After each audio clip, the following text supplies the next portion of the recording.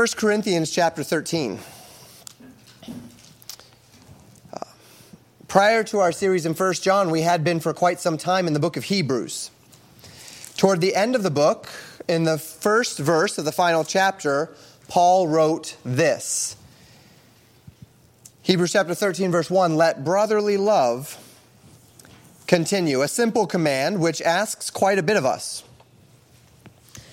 And that ask begins with an understanding of what brotherly love is, which will be our objective this evening. We're in a little bit of a mini-series on this idea from 1 John 4. "Beloved, let us love one another, for love is of God, and everyone that loveth is born of God and knoweth God. He that loveth not knoweth not God, for God is love." This is the culmination of a command that we've seen. We saw it in beginning in 1 John 2. We saw it in 1 John 3, now in 1 John 4, that we would love one another. And the question was asked early in our series, "Pastor, what does that look like? What does that mean?" And so we began a mini-series last time we were together talking about what it means to love one another. And we laid that foundation last time, and now we're going to be building on that foundation today. Before we answer this question, however, what is brotherly love? I want to take a moment to talk about what I don't believe brotherly love is.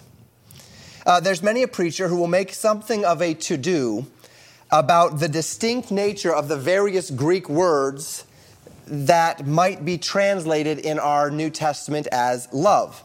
There are, if you've heard it before, 3 Greek words that all have the general translation of love. There is agape, there is phileo, and there is eros. Now, when you hear those 3, it's actually kind of a bit of a muddied situation anyway, because 2 of those are the verb form, 1 of those is the noun form. But all of that to say that we have these 3 general derivatives in the Greek of love. And as it has been somewhat commonly taught, you may have heard this before if you've been under preaching for any set of time on this topic. You've heard that agape love is divine love, unconditional love, exemplified in God through Jesus Christ. Then they'll say phileo love is brotherly love, a warm and affectionate sort of friendship type of love. And then eros is a sexual or a physical intimacy. Now, it's worth noting that the word eros is not found in our New Testament, which means the New Testament uses only derivatives of those 2 types of love, derivatives of agape and derivatives of phileo. With the word here in Hebrews chapter 13, in our text being that word Philadelphia. Yes, like the city Philadelphia, that they call it the city of brotherly love.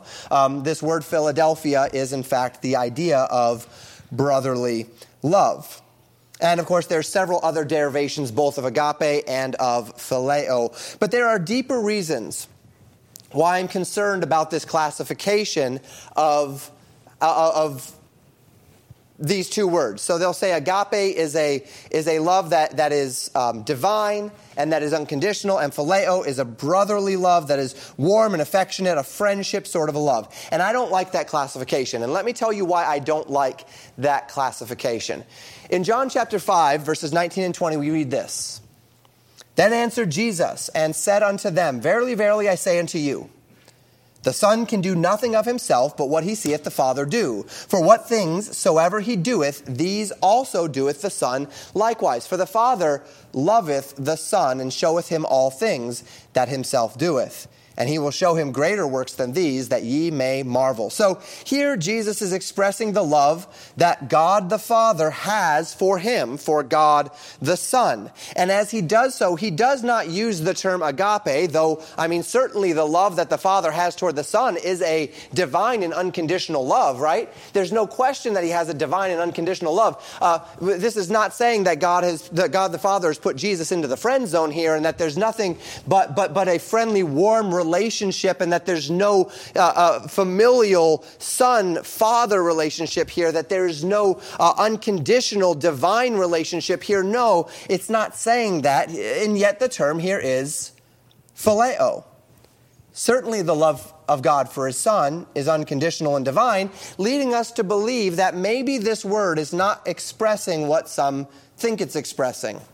And again, we see in John chapter 16, verses 25 to 27, these things have I spoken unto you in Proverbs. But the time cometh when I shall no more speak unto you in Proverbs, but I shall show you plainly of the Father. Jesus speaking to his disciples here. At that day, ye shall ask in my name, and I say not unto you that I will pray the Father for you, for the Father himself loveth you, because ye have loved me, and have believed that I came out from God. This time Jesus is speaking to his disciples, and he's telling them that the Father loves them because they have loved Jesus. And yet both of the times Jesus uses the word here, phileo, not the word agape. Certainly, the love that the Father has toward us because of the love that we have toward Jesus is intended to be that divine, unconditional kind of love. It is not simply a warm and affectionate, friendly sort of a love, and yet it is phileo that Jesus uses here. And so once again, we find that classification of phileo simply as as a brotherly love, as a warm and affectionate, familial type love, as opposed to the divine, unconditional love, perhaps falls a little bit short of holding up to scrutiny. To this end, I propose just a slight tweak of how some people have seen the relationship of these words one to another. Both of these loves can be divine, both of them can be unconditional, but the common thread that connects the usage of agape and its derivatives is that it seems to be a love that is manifest in sacrifice, a sacrificial type love, whether or not it's an unconditional or a conditional love, whether or not it's seen divinely or even in those who are not connected to God, a carnal type of love, if you will. It would be a love that's manifest in sacrifice. And the common thread that connects the usages of phileo in the Bible, I believe, and the various derivatives of that, is that it's a love, whether it's conditional or unconditional, whether it's spiritual or carnal, it is a love that is manifest in loyalty or constancy. And so as we're talking about the idea of brotherly love, Hebrews chapter 13 idea of let brotherly love continue, it's not necessarily saying that this is a classification of a lower type of love, a less conditional or less divine love than other loves that we are called to express or to manifest, but simply it is one that is highlighting or that is emphasizing the idea of constancy and loyalty.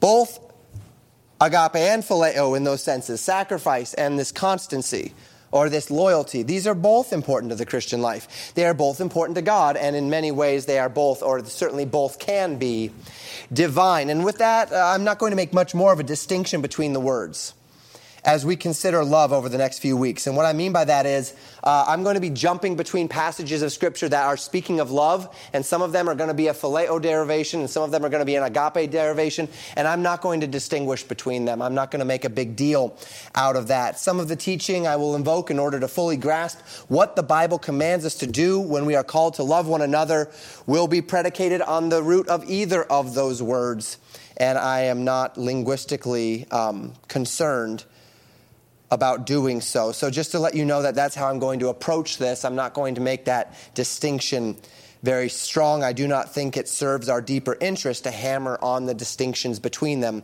for our purposes over these weeks. So as we consider the idea then of loving the brethren, last time, remember, we talked about this idea of love and loving everyone, and we talked through the parable of the Good Samaritan, and we talked through Jesus and how he calls us to love our neighbor as ourselves, calls us to love one another. But then Paul in Galatians chapter 6 says, as you have opportunity, do good to all men, but especially to those that are of the household of faith. And so we see that while we are called to do good unto all men, we are also called to place higher in favor and priority those who are of the household of faith. And as we work through all of that together, we recognize from the Scriptures that there is a strong call to take care of those of one's household.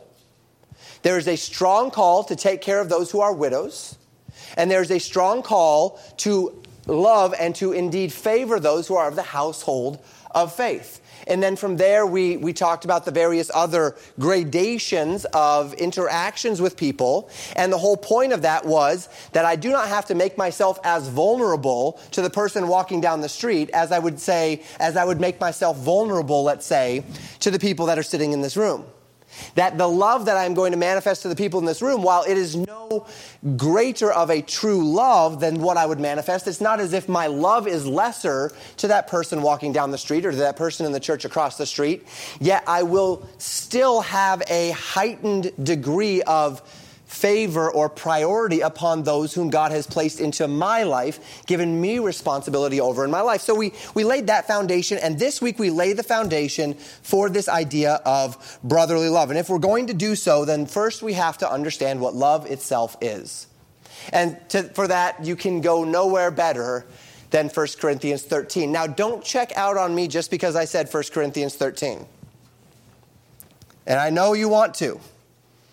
The great chapter of love, the one that everyone has hanging on their front door and needle pointed on all of their pillows, and you see it everywhere, and it's on mugs, and it's on everything, right? And so I know that you're saying, we're getting a 1 Corinthians 13 message. Well, yes, you are getting a 1 Corinthians 13 message. It's a very familiar passage, but I hope it's not so familiar that it's bred contempt. Familiarity does breed contempt. And if nothing else, you can say, well, at least it's not a Christmas message, right? So there's not that familiarity. So stick with me in 1 Corinthians 13. Let's read it together. 1 Corinthians 13, verses 1 through 3. Paul says, though I speak with the tongues of men and of angels and have not charity, I am become as a sounding brass or as a tinkling cymbal. And though I have the gift of prophecy and understand all mysteries and all knowledge, and though I have all faith so that I can remove mountains and have not charity, I am nothing. And though I bestow all my goods to feed the poor, and though I give my body to be burned and have not charity, it profiteth me nothing. So we lay the scene here for Paul's considerations. Paul began in 1 Corinthians 12 talking about spiritual gifts. And he was focusing particularly upon a gift that he's focusing upon in 1 Corinthians because the Corinthian church was deeply focused upon this gift, and that is specifically the gift of tongues. As a matter of fact, he will devote almost all of 1 Corinthians 14 to speaking about this gift as well. And this was one of several manifestation gifts, we might call them, that the Corinthian church just was absolutely enamored with. They were completely consumed with the desire to receive for themselves these particular gifts that were manifest in the early church, that were manifestation gifts, tongues, healing, those sorts of things. And they were so interested, they were so enamored with these manifestation gifts, tongues in particular, that they were elevating those who had or used them above those who did not. And it was becoming a source of pride. It was becoming a source of division in the church. And most certainly, God does not gift us so that we might divide ourselves one against another. Ironically, that is what denominationalism has more or less done today. But that is certainly not what God has intended of His church. So Paul spoke to this in chapter 12, and he will continue in chapter 14. But in chapter 13, Paul expresses what he calls a more excellent way. If you're there, if you have your Bibles open, you can see in those last verses of 1 Corinthians 12. Paul says in verse 29, I don't have it up on the screen here, he says, are all apostles, are all prophets, are all teachers, are all workers of miracles, have all the gifts of healing, do all speak with tongues, do all interpret? And then he says this, he says, but covet earnestly the best gifts, and yet I show you a more excellent way. So actually the best gifts there, when he talks about coveting the best gifts, that's what he'll come back to in 1 Corinthians 14. We're going to cover it on Tuesday night in a couple of weeks as we're talking through that series on women in the church, and we address 1 Corinthians 14, and we'll be talking about that more. But the best gift, he says, is really the gift of prophecy. The ability to speak clearly in your own tongue so that people can hear it and be edified. So he's saying covet earnestly that gift. Covet earnestly simply the ability to tell people what the Word of God says. But he says even above that, even outside of prophecy, and by the way, prophecy there is not telling the future. It's not foretelling, it's forthtelling.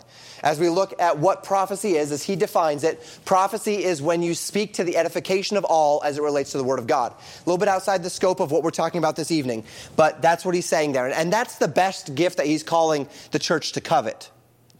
And yet he says even above prophecy, even above the ability to clearly articulate the Word of God in a way that edifies the believer, He says, covet this above all things, a more excellent way. He says there is a more excellent way, and this more excellent way is not a gift. It's not a spiritual gift. It's not something that you may have more than I have. It's not something that is shrouded in a mystery. It's not something that is given more to some than another. The more excellent way, he says, is 1 Corinthians 13. So he says, I show you a more excellent way. And then the next thing he says is, have charity.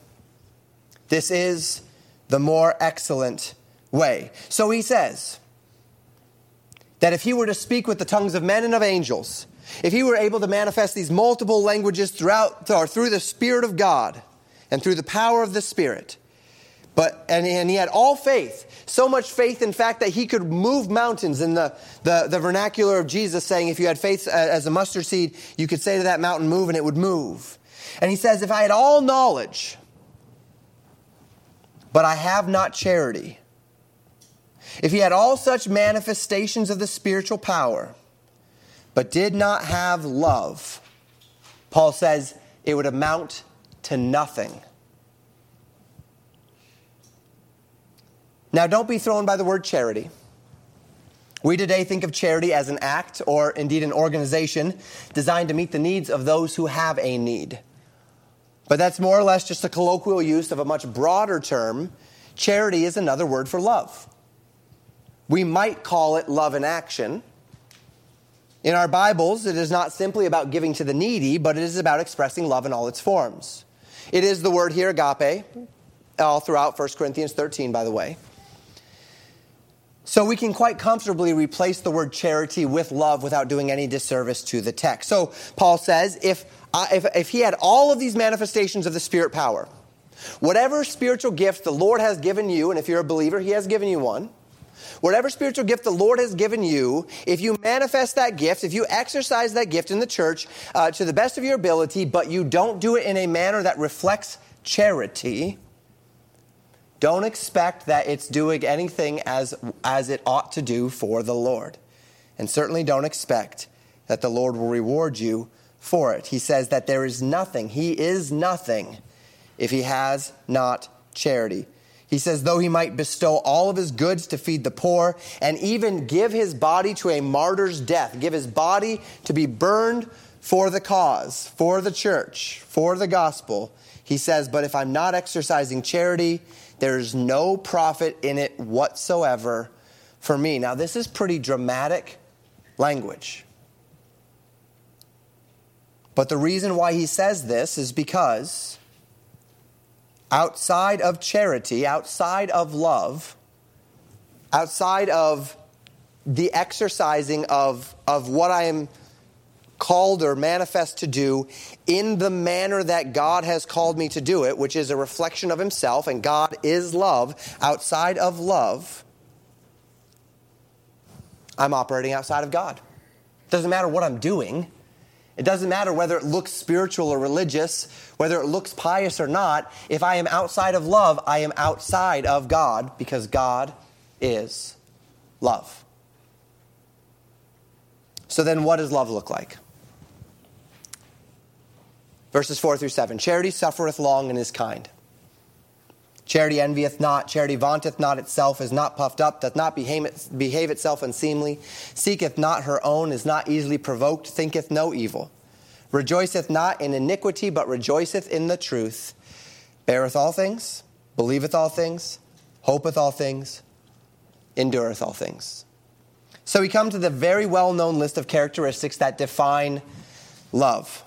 And as we step into this list, I want us all to be very deliberate in our listening and in our consideration.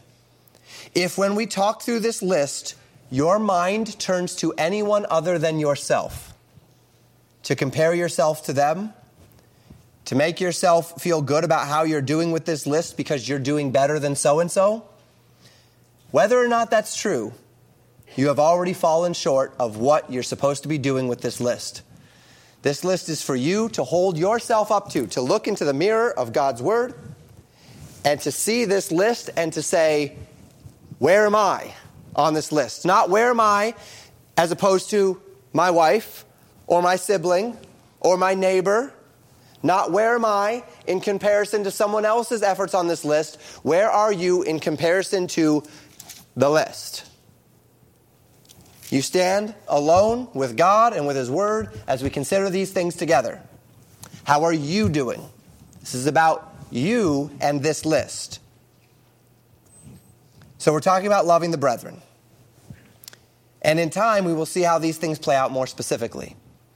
But I would expect that as we walk through this list, the Spirit of God will already be indicating to our hearts ways that we are or are not living up to what this text presents. Don't resent that, Christian. Don't resist that, Christian. Allow the Spirit of God to do His work in your heart. That as we walk through this list and the Spirit of God says, that one you need to work on. Don't resent that. Don't resist that. Allow the Spirit to do His work. Position yourself to understand your relationship to the concepts presented and exhort you to greater heights of determination to love as you ought to love. Because if we're going to love the brethren, it's going to start with this list. And that's what we're talking about. Loving the brethren. Because the Bible says, he that loveth not his brother knoweth not God, for God is love. So there are real stakes to this information. So then what do we find? Charity suffereth long, is long suffering. Now this corresponds to what we find in verse 7, which says, beareth all things. Proverbs 10 verse 12, quoted in 1 Peter chapter 4 verse 8, saying that love covereth all sins. Now, the idea here is not that if you love someone, you will cover up their sin. The idea of love bearing all things or love suffering long is not the idea that if you love someone, then you're going to allow them or expect them or desire them to persist in their sin without calling them to it. We'll talk more about that in a minute.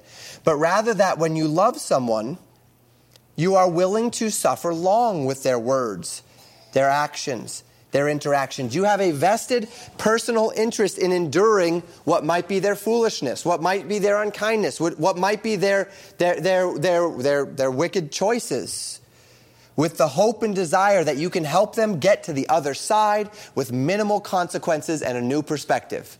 Love is long-suffering.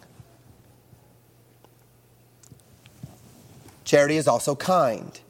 The word kind is an interesting one here. It's used only here in the New Testament. But speaking of a similar idea in verse 7, not just beareth all things, but believeth all things. It's a predisposition toward mercy and a determination not to give up on another. So Paul presents charity in a positive force of determination, patience in wanting, desiring, and working toward the good of another, even at the expense of myself. That's that sacrificial love. To be long-suffering means you're suffering long. To suffer is to have something happen to you that you don't want to be happening to you. And yet love is long-suffering. Love is when you see that person whom you love, and then they may be hurting you, they may be hurting someone else, they may be hurting themselves. And yet you're going to stick with them because you love them. So Paul presents charity as this positive force. But he also continues with the negative, stating not only things which charity does that are selfless or sacrificial, but also what charity refuses to do. Charity does not envy,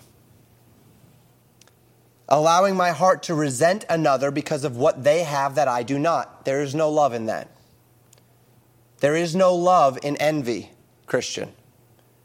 To the contrary, love compels me to rejoice in the success and wellness of another. Charity refuses to vaunt itself, to elevate itself at the expense of others or above others, allowing my heart to compare itself against others for the purpose of consoling myself, drawing honor to myself, or gaining an interest over another. Charity refuses to seek her own above her brother, or behave in an unseemly manner in order to elevate myself or to lower another. Charity refuses to embarrass them, to tear them down, to shame them, to guilt them. Charity seeks the best of the one that I love. And that not because they deserve it the best, but because I have chosen to love them, and this is what love does. And that's love, Christian. So is that what your loving relationships look like? As we think of loving the brother, is this the brethren? Is this what our relationships look like? As we think of those elevated venues or contexts of love that we talked about last time, those of your own household, taking care of the widows, specifically in the vulnerable is the idea there. And then those that are of the household of faith. Does this look like the love that we have? Is this the love that we have toward one another in this church? Is this the love that you're interacting with in your families? Charity refuses to be easily provoked into anger, frustration, or discontent. To that end, charity refuses to assume evil of someone's actions, of someone's words, or of someone's intentions. Charity instead will go out of its way to assume the best of one's interactions with another. And I really want to pause on this one because in my counseling and in my interactions, both in the church as well as in the jail and everything in between, I have found this to be one of the most insidious ways that our love can be tested, tried, and undermined. Among those you love, are you determined to assume that their actions, their words, and their intentions toward you are right rather than wrong? When I'm giving marriage counseling, one of the things that comes up again and again and again, and I say it again and again and again, is assumptions are the death of relationships. But if you're going to make an assumption, assume for the best, not for the worst. And you know what? If you're going to assume for the best, most of us will probably just stop assuming things because that's not the proclivity of our hearts as it relates to assumptions. And yet that's the call. So that you don't take up offenses where offenses are not there, are not obvious. Assuming offense rather than experiencing offense. And quite often in relationships, offenses are assumed more than they're experienced. And this is so very common among personal interactions. To assume that someone did something to you on purpose. To assume that pain that they inflicted upon you was intentional. To assume that the wrong they committed was malicious. And what's very interesting and ironic about this, in the way or in the Christian life, is that this standard of assumption never goes both ways. And let me explain what I mean by that. To whatever degree we assume that what people do or say to us is intentional or malicious, to that same degree we hope that when we do wrong, people don't judge us by that same standard. Let me give you an example. And this is one that I think most of us can relate to. When you're driving in a car and someone cuts you off, they're cut you off to get to the turn lane or whatever it might be. What wells up in your heart is all of the reasons why they did that 100% on purpose, and they had absolutely no justifiable reason why. As a matter of fact, they woke up that morning thinking, I'm going to cut this person off. That is what runs through your mind. You know they did it on purpose. You know that it was malicious. And you assume all of these things of them because you're angry at them for what they just did.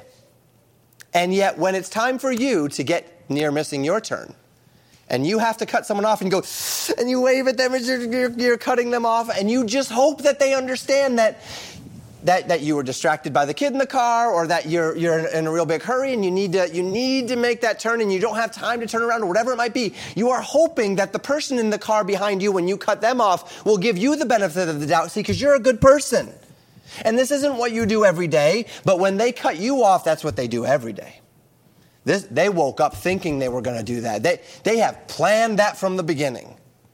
And this is actually kind of how the human heart works, right? We give ourselves the benefit of the doubt, but we are not hasty to give that same benefit to others. Well, charity asks us to reverse that.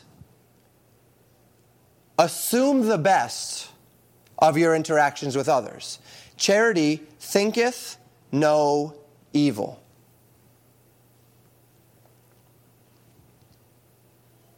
and is not easily provoked. How hasty are we to think no evil of others in our interactions with them? How hasty are you, husband, wife, to think no evil of the things that your husband and or wife do that you struggle with, that you dislike, that annoy you? How hasty are you, siblings, to think no evil of your other sibling when something happens? Who took my fill in the blank? How hasty are you to assume evil, wrong intent, malice, the worst of your sibling? Or are you willing to assume that maybe there's a misunderstanding? Are you willing to assume that maybe there was not malicious intent? That's charity. Charity refuses the temptation to assume the worst, and instead, if we are going to assume, charity is determined to assume the best intentions. Charity does not rejoice in iniquity. Charity rejoices in truth. Now, this is some of what we spoke of last time when we considered the gradations of personal interaction with those who are in our circles of interaction and influence. That when we say we love someone, this does not just mean that we're patient with them and kind to them, though of course it means those things, but it also means, as a part of doing what is best for them, that we are intentionally unwilling to rejoice in or to affirm their sinful actions. I cannot love someone while encouraging them in or supporting them in sin. They are incompatible with one another. Because I know that their sin is directly harming their soul. And so I can't rejoice in their sin. I can't encourage their sin. I can't affirm their sin. Because I'm not going to encourage, rejoice in, or affirm something that is damaging their soul. I will suffer long with their sin. And it will be suffering because I will be hurt. As I see them going down the path of destruction, I will suffer long, but I will not join them in it. But I will not encourage it, but I will not affirm it. I will show them all the respect and the kindness that love intends, but I will not pretend that they aren't offending the righteousness of an almighty God. We often term this loving the sinner by hating the sin. And that idea is directly connected to a refusal in my heart to rejoice in the iniquity of the ones that I love. But take note that we have already covered this idea, suffering long and kind. So loving the sinner but hating the sin does not mean nasty thoughts and words and deeds toward the sinner because of their sin. That is not the idea here. See, because you're not their Holy Spirit, nor am I.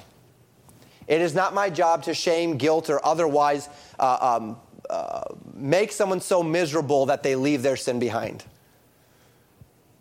The Spirit of God is very good at chastening His own. And if they are His, then the Spirit of God is more than capable of doing that for them. But I will not rejoice in that iniquity. I will rejoice in the truth.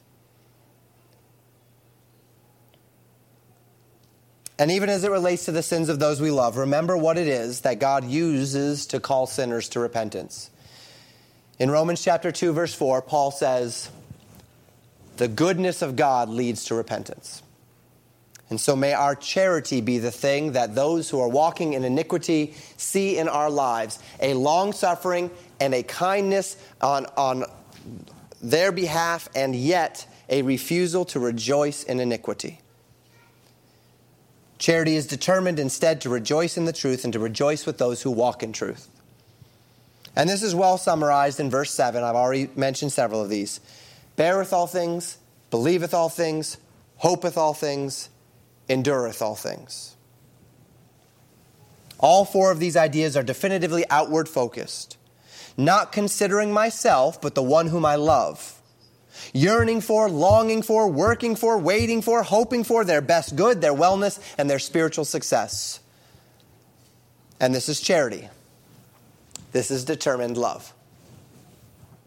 And whether it be toward God or man, believer or unbeliever, blood family or church family, these are the characteristics which ought to prevail in our hearts and in our interactions. So that next week, as we go into Romans chapter 12, and we're thinking through the most definitive commands that we have in the Scriptures on loving the brethren in the church interaction setting, this is the kind of love that's being spoken of here. And now we're going to see what that looks like in the church setting. But I don't want to end here. I want to finish the rest of 1 Corinthians 13 because I said I'm preaching 1 Corinthians 13, and I don't want to give you less than what I said I'd give you. So, verses 8 through 12. Charity never faileth, but whether there be prophecies, they shall fail. Whether there be tongues, they shall cease. Whether there be knowledge, it shall vanish away. For we know in part, and we prophesy in part. But when that which is perfect is come, then that which is in part shall be done away. When I was a child, I spake as a child, I understood as a child, I thought as a child, but when I became a man, I put away childish things. For now we see through a glass darkly, but then face to face. Now I know in part, but then shall I know, even as also I am known. So we come back to our context here where Paul is advocating for the more excellent way, right? Paul says there are these gifts, and not all are apostles, not all prophesy, not all teach, not all do miracles, not all speak in tongues, not all have healing, and covet earnestly the best gifts. And he'll say in chapter 14 that the best gift is in fact the foretelling of the word of God with clarity. But he says even more than that, I have a more excellent way for you, and this is the more excellent way. And now he is advocating for why it is that charity is the more excellent way. Paul says that the reason this is the more excellent way is because charity doesn't fail. Prophecies will fail. And the idea, we'll talk about what that means in a minute. Tongues will cease, knowledge will vanish away. These are the three. Prophecies will fail, tongues will cease, knowledge will vanish away. Now, there are many ideas about what this means, and there are differing ideas as to what this means. A lot of people in the cessational movement, the idea that sign gifts are no longer the way that God is working in our age, which we agree with, that sign gifts are not a regular way that God is working in this age, but not to say that we're going to limit God if he chooses to use such gifts. But many people will say, well, that's what this is saying, that tongues will cease and that prophecies will fail and that knowledge will vanish away. But I don't believe that's what Paul is saying here. I think that's a fairly short-sighted view of what Paul is attempting to communicate here. To the contrary, I think Paul is talking much bigger picture. The proclamation of truth lasts as long as there are people to hear and mechanisms for dissemination, but they are all limited and very earthbound. When I talk, we talked about this in Sunday school this morning, right? And we use that kind of pithy phrase. Your walk talks and your talk talks, but your walk talks louder than your talk talks, right? And the idea there is I get up here and I spend an awful lot of time every week telling you stuff. But that only goes so far. I have, based upon the 1 Corinthians 14 gifting idea of prophecy, your pastor has the gift of prophecy. I have the capacity to foretell the word of God in a way that edifies the believer. But that only can go so far with any one of you. Because knowing it is only, I was going to say half the battle, it's probably not even half the battle. Knowing is, maybe a third of the battle. You all have a lot of stuff, I have a lot of stuff too, that we know that we're not doing. So knowledge, prophecy, the foretelling, and the knowing, there's two of these, can only take you so far. They're very earthbound. And then, of course, he puts tongues in there in the middle. The manifestation and effects of speaking in tongues is limited in scope and in application, and certainly temporal and earthbound. But love is not an earthbound idea. Love is effective upon the earth to nearly every good thing. Love can bless people. Love can help people. Love can even change people, perhaps in much the same way that the manifestations of prophecy and tongues and knowledge could do. But love does so much more than that. Love echoes into eternity. Love lived out in me is living out the fundamental reflection of my Father in heaven. We warned a few weeks ago about false teachers. And one of the interesting things about false teachers is while there's always a degree to which they're off, false teachers tend to actually say a lot of the same good stuff that true teachers say. And then they just couch it in some measure of error that will direct people the wrong way. But you know what can't lie? Love. Because love is a reflection of the divine. Love lived out in me is the ultimate expression of faith. a faith which above all things pleases God. Love is the fundamental reflection of my Father in heaven. The extent to which I love will redound in the day of judgment. And since love is the very essence of God's character and of God's word, and God's word does not return void, love cannot fail at its purpose. Now, that doesn't mean that the person who is receiving said love will invariably come around to, say, the gospel of Jesus Christ. But it cannot fail at its purpose because it is the reflection of divine. I can preach at you until I'm blue in the face, and it may or it may not change a thing in your heart. But when I love you, I pour Christ into you. And while that still might not change you, it has to affect you. So Paul says that we know in part and we prophesy in part. This is the other distinction. I can only tell you to the extent that I know what to tell you. This is a really big book. I don't know it all. You don't know it all. And even the parts that I know, I don't even understand all of them. I can prophesy in part. And I can only prophesy of the things that God has seen fit to reveal to me. We're going to talk about that more in a couple weeks in Daniel chapter 7, connected to Deuteronomy 29:29. The secret things belong to the Lord, Deuteronomy 29 says. And I don't have those answers because only the Lord has those answers of the secret things. We know in part. We prophesy in part. My capacity to teach you the things of God is only to the extent that God has seen fit to reveal certain things in His Word. I can't take you beyond this because I don't know beyond this. And again, I don't even know all of this. But you know what is not in part?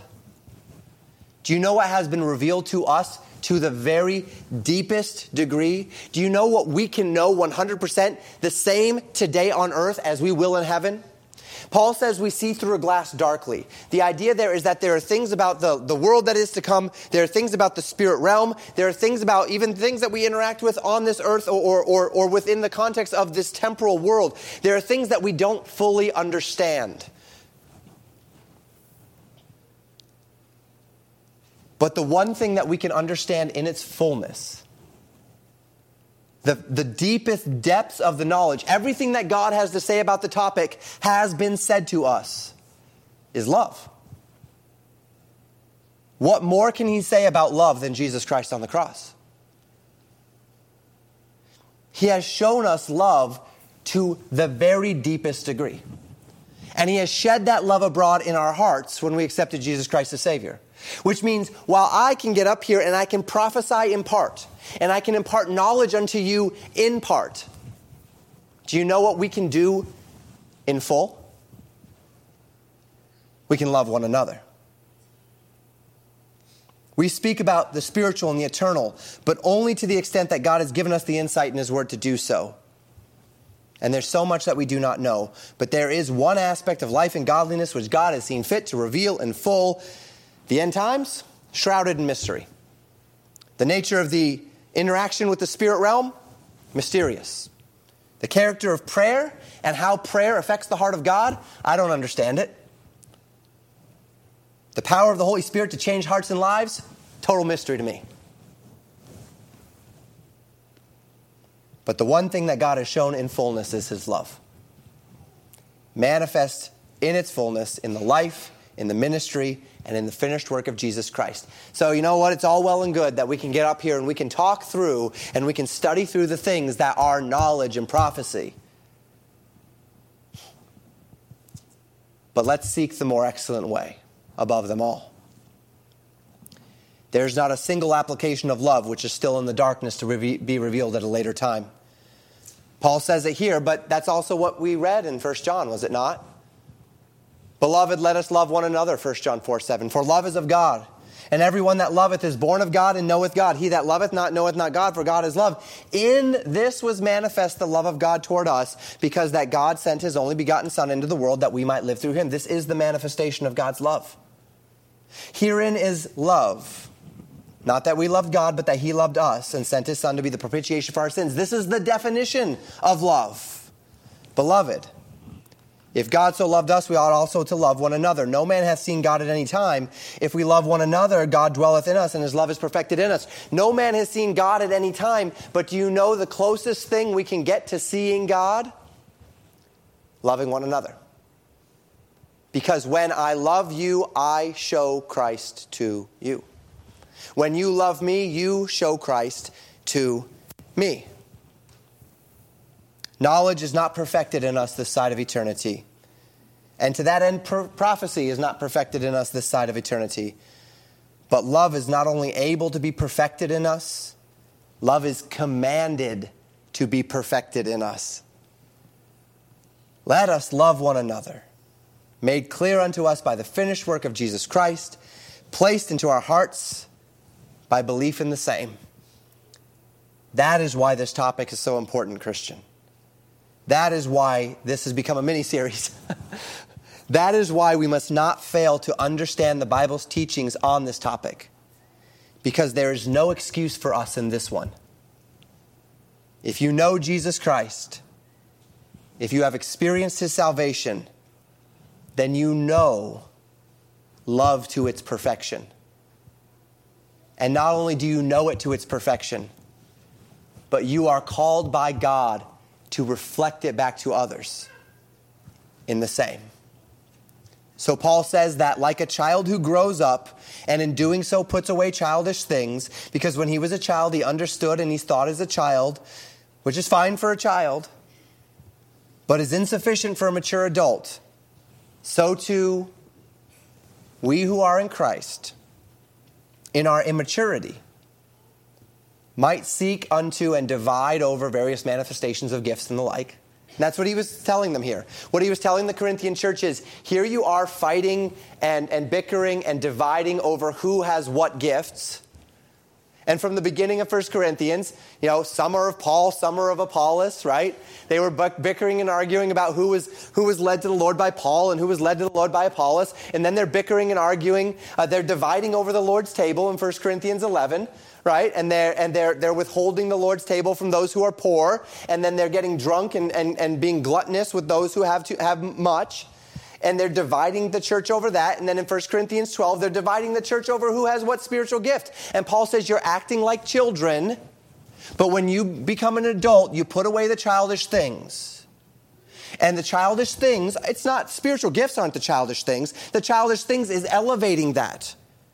Elevating that above the thing that matters the most. Because if I'm exercising the spiritual gifts, but I'm not doing it in love, I'm not doing the church any good. We've talked before. We talked about it in the Weaker Brethren principle, of which we will come to in a few weeks in this mini-series. It's a wonderful thing that we have freedom in Christ, that we have liberty in Christ, and that in our freedom and in our liberty, we have rights in a sense. But my rights, my liberty is not the highest law. Love is the highest law. And every other law submits to the law of love. Because that is the mature Christian doctrine. And when we became mature believers, if you want to be a mature believer, we put away the childish things. And we seek unto that which is the highest, the more excellent way. And that way is to love one another. And in doing so, we live up to our spiritual birthright. We pursue those things which make for an eternal investment rather than a temporal validation or elevation or glory. The mature believer does not rest his focus and priority upon those things which he sees through misted glass, but rests his eyes first and foremost upon those things which shall abide, even when he knows as he is known. Even when we step into eternity and we are given that knowledge that right now is completely obscured to us. And so these things are presented to us in the final verse of 1 Corinthians 13. 1 Corinthians 13:13, Paul says, "And now abideth faith, hope, charity, these three." There are three things that we carry out of this world and into eternity.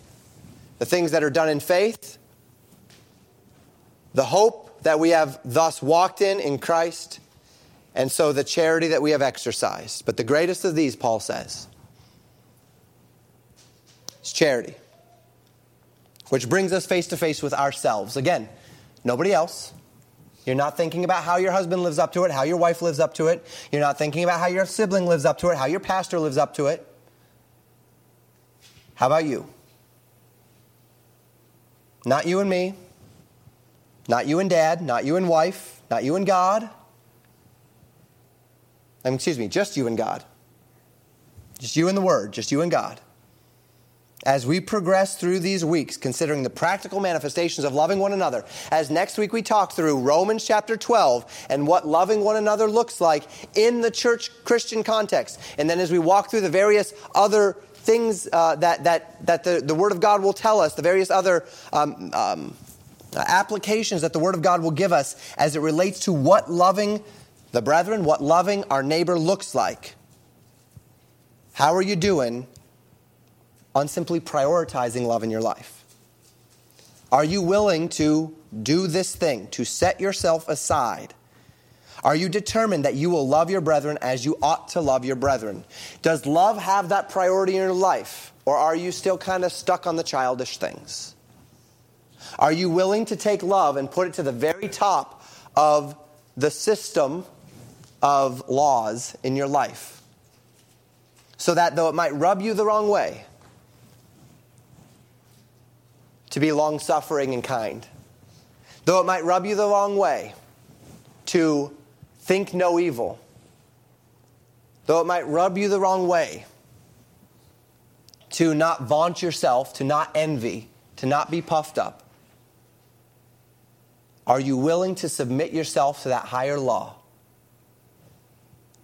Because that's what God has called us to. Because that's what was manifest in Christ, shed abroad in our hearts. And who are we to not pay it forward? Are you willing to live in spiritual maturity rather than spiritual childhood, where your interactions are not driven by self, but by the selfless determination to reflect the virtues of charity toward and with those with whom you interact?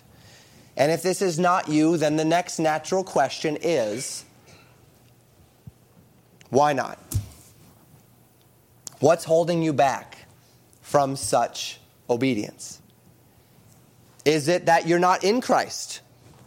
Have you never come to the place where the love of God has been shed abroad in your hearts through the finished work of Jesus Christ? You don't know this love. You don't understand this love. So you cannot relate to this love. And you say, I don't want to live this way. Well, yeah, you're not going to want to live this way if you've not come to understand it. Well, if you're there, would you come to understand it today? Would you come to Christ today? Would you acknowledge that you're a sinner, that you've fallen short of God's righteousness, that you cannot save yourself, but that you need Jesus Christ to do for you what you can't do for yourself? And that He already accomplished the work on the cross through His death, His burial, His resurrection from the dead. And if you will but acknowledge and receive that, believe on that for yourself, He will save you from your sins. He will give unto you, He will shed abroad in your heart that love that we're talking about. What's holding you back from such obedience? Is it the lie of self, where your heart tells you that to express this kind of love, the kind of love that 1 Corinthians talks about, to express this kind of love for your brethren can only end with you unhappy and unfulfilled? That's kind of the temptation, especially if you've been burned before. Living in the pain of those that have hurt you. And so your heart is saying, nope, this is not for me. I cannot love in this way. I will not love in this way. It will only lead me to unhappiness and unfulfillment. Your heart's lying to you. Jeremiah 17:9, the heart is deceitful above all things and desperately wicked. Who can know it? If this is the fear, and it's not a fully unfounded fear, indeed, even the love of God shows us that this kind of exercise of charity can come with its fair share of pain. I mean, Jesus did end up on the cross after all, right? But do you remember what we said about this a couple of weeks ago in 1 John 4? The Bible does not tell us that Jesus loved us for the joy of how we would treat Him in return. Does it? The Bible does not say that Jesus loved us for the joy of exercising that love, as if the actual exercising of that love was something that Jesus really, really enjoyed doing. Yes, I get to pour myself into people that hate me today. Yes, this is great. That's not what Jesus said when he woke up in the morning. Why did Jesus do it then? For the joy that was set before him. He endured the cross. He despised the shame. We don't love because it's easy. We don't love for what we get out of it in this life. We love in hope, in faith. Faith, hope, charity, these three. We exercise charity in faith and hope, knowing that there is a reward on the other side because we have lived like our Savior. And there's nothing greater than that. It is enough for us that we be as our Master. And if I can but taste a little bit more of the likeness of Christ through a long-suffering and a kind love that will think no evil, though it might redound to some temporal sorrow, some temporal loss, Christian, that's worth it. If I can but be like my Savior. For the expectation of hearing well done. What the expression of this kind of love towards others means. Not for your days in this life, but for the life that is to come. Love is not only an action toward the brethren. Love is an investment in eternity, Christian. To this end, let us be determined to love as we ought to love, in obedience to, for the glory of, and indeed as a reflection of our Heavenly Father. And may God give us the grace to live that way this evening. Thank you for listening to Pastor Jamin Wickler from Legacy Baptist Church in Buffalo, Minnesota. More information about Legacy Baptist Church and a library of sermons are available at www.legacybaptistchurch.net.